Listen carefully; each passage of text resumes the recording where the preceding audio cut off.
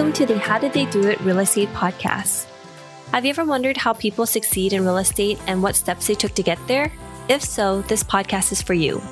Your hosts, Selah and Eileen Prack, interview top experts in the real estate community to share with you their real estate journey and how they achieved massive success. Our goal is to provide you with valuable real estate resources and to help you apply it to your own real estate goals. Welcome everyone to today's episode of the How Did They Do It Real Estate Podcast. I'm your host, Eileen Prack, and our guest today is Sabrina Guler. And she is a 29-year-old female entrepreneur in the real estate space that co-founded TechVestor, a short-term rental fund that raised $21 million in the last 12 months. And before TechVestor, she worked at Apple in the engineering space as a project manager for the AirPods product line, while helping thousands of people in tech learn about real estate investing. And since 2021, she's flipped, designed, and furnished over 65 houses, built TechVestor's operational infrastructure, and has been nominated for Forbes 30 Under 30 in 2023. So that is a huge resume, Sabrina. Welcome to the show, and thank you so much for being here today. Thanks so much for having me. Sabrina, can you give us a little bit more of an insight into your background and how you got started with real estate?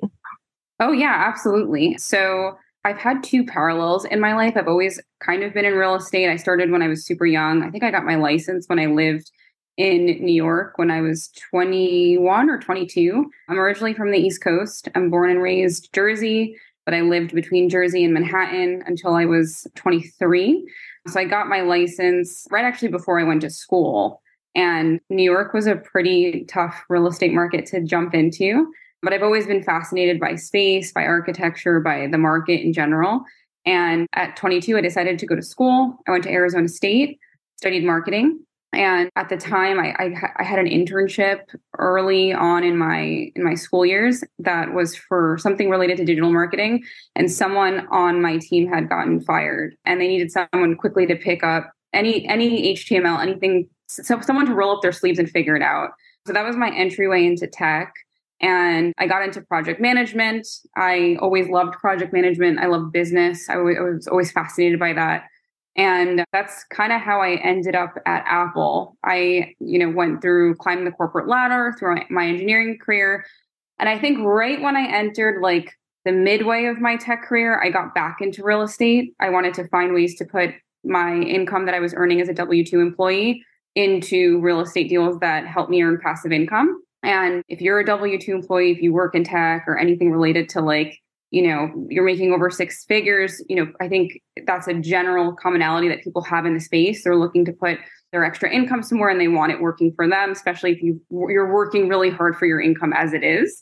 And so I bought a second home. My parents lived in Arizona. And I was like, you know what? I'm going to buy this for me when I go there, and I'll Airbnb it half the time.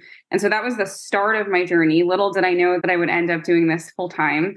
And I think, as I was investing personally with my own money, buying single family, Apple at the time had like an internal real estate investing group. And it was for anyone who worked as a W-2 employee for Apple, and just people trading secrets like on how to invest. Like, I bought this and how's this market and what lending are you getting?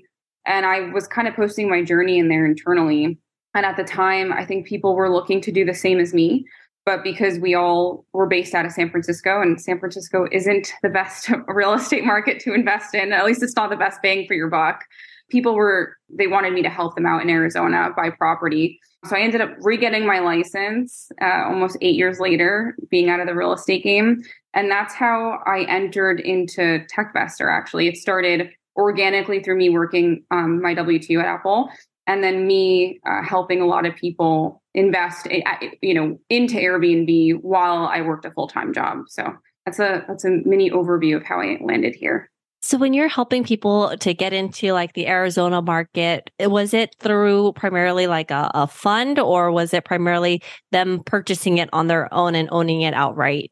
Them purchasing on their own, owning it outright, and then me helping them design and furnish it, pick the right property, run numbers for them, go visit it. I had almost built like a mini team in Arizona accidentally through my own properties. And so essentially I was helping people purchase their own invest, but using my resources. How did you, when you were in California and you were working at Apple, how did you manage your properties in Arizona. And like, how did you even start out building out your team to start helping to manage the different aspects of running an Airbnb? I think that's a great question. And I smile only because I think a lot of people start thinking that they could do it themselves, which was me. Especially like when you work W-2, you have this mindset that you bet on yourself. So you get your own promotions, you work hard for yourself, you take on a lot of self projects, whether you're managing teams or people or things. But once you get into real estate where you're relying on other people remotely to do things that you cannot do, like I cannot run a meeting and be, plumbing and fixing a toilet in two different states, I eventually migrated over to get help.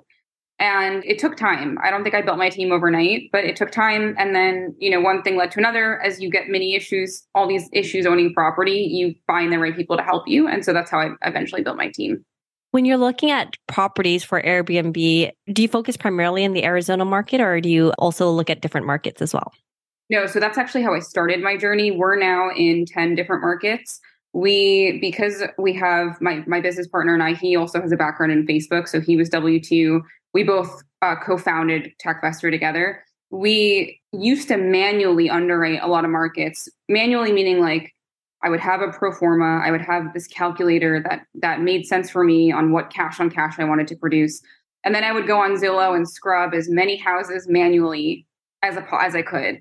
And that was fine if you're doing it for like 1 or 2 or 3 or 4, and it's not fine if you're doing it for like $10 million worth of property, especially during 2020, 2021, when the market was really foggy. Like no one could, the housing prices were going up, interest rates were down, no one really knew where the market was going. So we built a proprietary software that's actually the base of our fund right now. It's what allows us to underwrite at scale.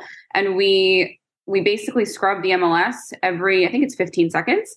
And we take a look at what properties can go through our pro forma and spit out a certain type of cash on cash. And that's actually how we were able to find the 10 markets that we're in today, which was fascinating coming from my side. I've been to a lot of markets, I've traveled, and you're not exposed to everything in the US, right? You have Austin, you have Phoenix, you have Tampa, and those are things that you read in headlines. Scrub a market and you're looking at pure data. A lot of cool markets come up, but also things that are really unexpected. So that's how we were able to establish the 10 markets that we're in today. Can you share maybe like the top 2 metrics and the top 2 things that are really important when looking for the markets and what you guys are scrubbing and looking for? Yeah, I think a lot of people, when they're coming from multifamily and storage deals or commercial-based deals or just long-term rentals, people generally factor in OpEx and CapEx, like an air conditioner blowing out or some large expense. When you get into the Airbnb world, I think people underestimate the cost. And that's really the barrier of entry when you get into short-term rental properties, because you have to buy decor and games and patio furniture and string lights. Like you're creating an experience. You're not creating something that's just, for a living. So I think the number one metric that we learned over time is how much things actually cost to get a house up and running. And when you factor that in, because that really defines your revenue, that defines you in a very saturated market where there's hundreds of other Airbnbs that people can book. So as a company, we strive to be top ranked on Airbnb. We're always the first page, and we usually hit the top of revenue when you compare us to other Airbnbs. That's a huge metric that we look for now. Are we budgeting efficiently? Are we budgeting realistically when we're factoring this in before we buy a property? So that's one metric. Another metric we look for is seasonality in homes. We just pay attention to, there's some Airbnbs a different ballgame. You're not looking at occupancy as much as you would for a long-term rental. So we're looking at, at the peak season of wherever we're buying, what can we get for that property? And, what's the cost of that to run the house per year? So very, very different metrics from, running a multifamily property. In the last 12 months, you've been able to raise $21 million, which is huge. Can you kind of walk us through the steps that you had to take and what were the conversations and what surrounded those conversations as you were starting to build up, especially in the early stages of the fundraising process? Yeah, sure. I think, my business partner and I, we both have backgrounds in tech, and we had a pretty good quote friends and family group of people that had done really well with owning assets. And at the time, early 2021, people had done well financially and they were looking to diversify their investments. To answer your question, I think it was in the beginning, it was a lot of friends and family, and it was also timing, which is huge. People underestimate that in business. And then slowly but surely, once we figured out where we stood in the market, like who was interested in Airbnb and who we were as a company and also an asset class, because we're still not a fully established institutionalized asset class, right? Then we went the ad spend route. So we have done some Instagram ads. Ironically, even though we had friends and family, our Instagram ads still run in that same group of people. It was just more an intentional approach to go external. But that's kind of what we focused on the first, at least for our first round of funding. We've experimented with other channels, but that was the two things that really helped us get there. We love hosting this show. When we started this podcast, we were doing all the editing and post-production ourselves. Now, we are very excited to have this particular company as a partner of the show to do all the post-production for us, because it gives us the freedom to focus on the two things we care about: serving you, our listener, at a higher level, and growing our own multifamily business. If you are like Sayla and me, then you want to add value to others while scaling your business. A podcast is the best way to do both, and we invite you to contact Adam Adams. He can help you launch your podcast, market your show for more listeners, and take all the post-production off your plate so you can focus on your business instead of in it. Listeners of this show can get a free consultation with Adam. To schedule your free consultation, find the link in the show notes. When you look at the Airbnb market and where it may project or where it's going to go, what are your thoughts about, will Airbnb continue to grow? Will people be continuing to be positive, or there's a great outlook with where Airbnb is planning to take itself and the market, and how is it going to grow in the near future? Yeah, I think there's that's been like a hot topic the last, week or so. I've seen a couple of like headline articles, half of them being like, Airbnb sucks, the cleaning fees, people say it's oversaturated and there's a down market to it. And then you actually look at the data. So you look at, like, I think Brian Chesky just released Q3 revenue for Airbnb, I think it was like a week and a half ago. And they are 29% year over year from last year in revenue since last year. So that's pretty significant. And I don't think the Airbnb will slow down in terms of growth and opportunity. I think a lot of people, even hosts, right, are looking to enter the market space. I think what a lot of people have also asked us is the oversaturation in markets. Like, hey, there's a lot of people entering markets trying to make money on Airbnb.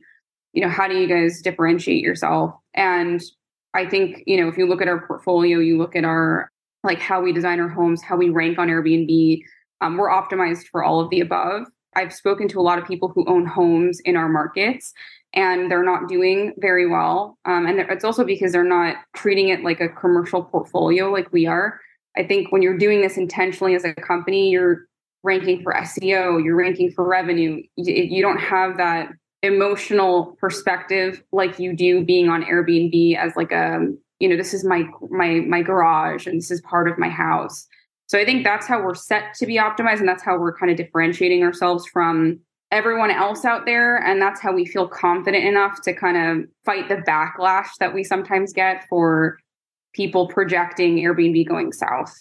When you're looking at acquiring new Airbnb properties, what are some of the things that you have to look for to make sure that the cost that you had talked about earlier is going to sustain the revenue that it could potentially create? Sorry, you're asking, like, when we design homes, how do we make sure that how do we forecast that? Yes. How do you forecast it? And how do you make yourselves, I guess, also market yourselves to the end users and the potential clients that are going to be coming through and staying in your properties? That's a great question. So we have two key people in our team that are hyper focused on that. Like, that's all that they focus on. We have a head of data, and he will literally zoom in. It's what we call like the golden circle in any market. We go into a zip code. We establish the highest revenue producing Airbnbs in the area.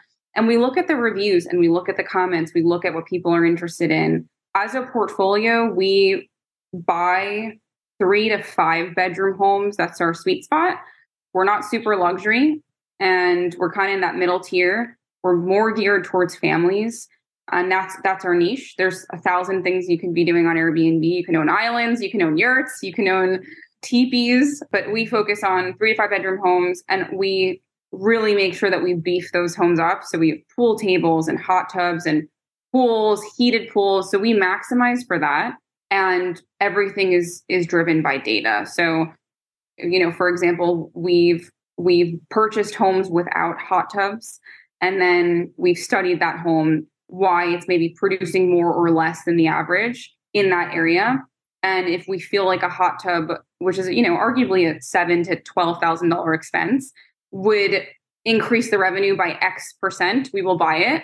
And we're usually, we're never really far off from those assumptions. To make it short, it's driven by data. And then also the other side of things is the market within real estate, finding homes out there and the competitiveness of actually purchasing the house. How do you guys stand out, and what are the things that you do in order to win the houses that you are and ensure that, the costs are going to meet your needs and support the data that you're seeing? Yeah. So I think when we underwrite homes, like you would for any larger investment, we have a pro forma, we have a buffer in what we're able to spend on a home, even if it's over asking, if it's under asking, if there's, an appraisal gap, whatever that looks like, we know those assumptions before we go in and make offers. I think during the height of 2021, when you heard some crazy numbers like 60 grand over asking cash, because we have that buffer and we knew the investment and where it would swing, in terms of cash on cash based on money being put down, interest rates, all that good stuff. But we treat it the same way, right? We have a budget, we have a range, and that's how we make offers. And that's how we stand out competitively. And if we lose a deal because someone outbids us, which we have, that's it. We'll take a seat because we didn't underwrite for that initially. Where do you see the company going, and where do you see yourself and focusing on in the upcoming future here?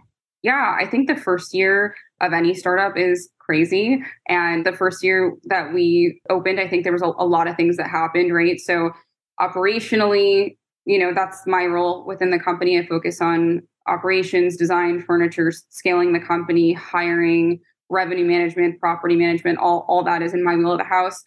In the beginning, it was really hard to scale to what the money that we had coming in to match that in volume. Now we're kind of in a stabilized place where we know how many houses we can do at a time. We know our sweet spot of the volume that we're able to do at scale in terms of speed, how long it takes for a house to launch, all that good stuff. So I think we're building on that. I think the next year or so, we're going to go towards and raise more capital. And another thing that we're working on is also putting ourselves out there a little bit more. We built a company completely under the radar, and we'd like to share our story and, I think build a little bit more in public. So at least that's the goal from the next foreseeable future.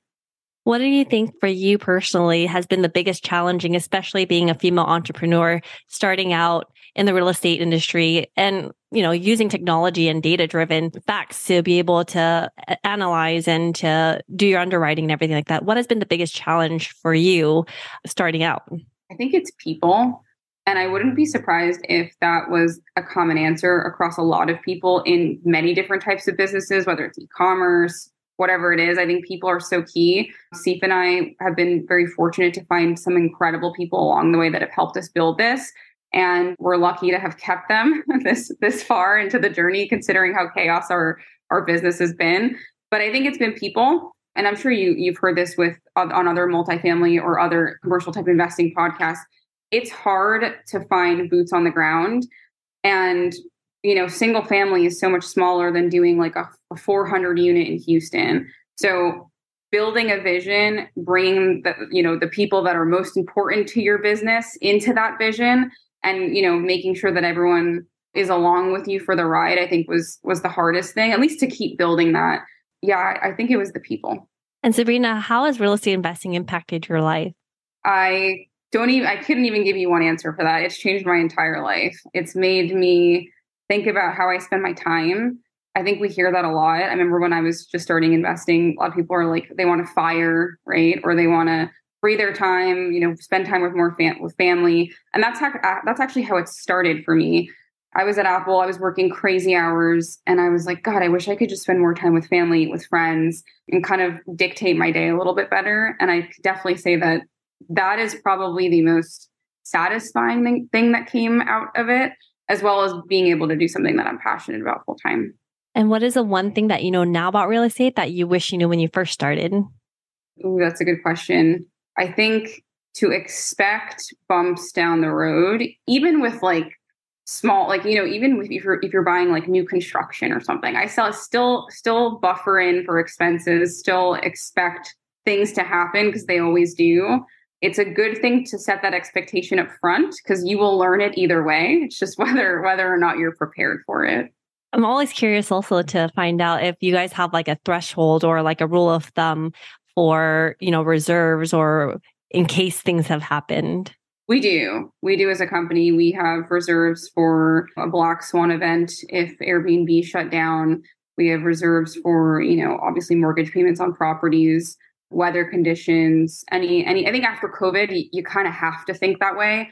And actually, a lot of Airbnb companies did well after the black swan event happened during COVID, because during COVID, I think for a couple months, a lot of hosts dropped off Airbnb and Airbnb had dipped significantly in revenue.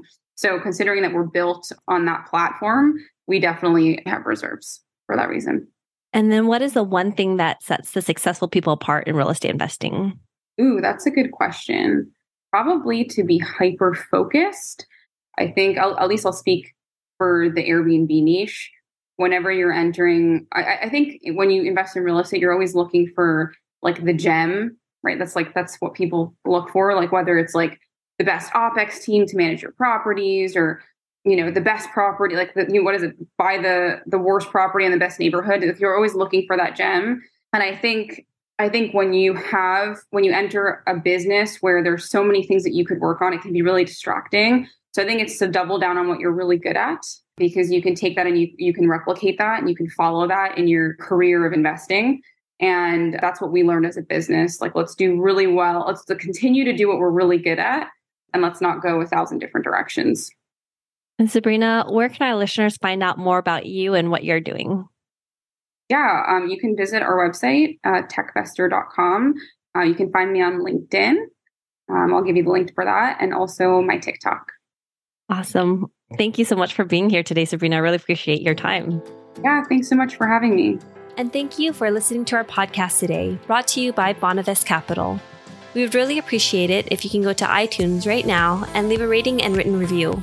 Also, please don't forget to subscribe so you can always get the latest episodes. You can also connect with us on Facebook, How Did They Do It Real Estate. We'd love to hear your feedback and any topics that you're interested in for future episodes.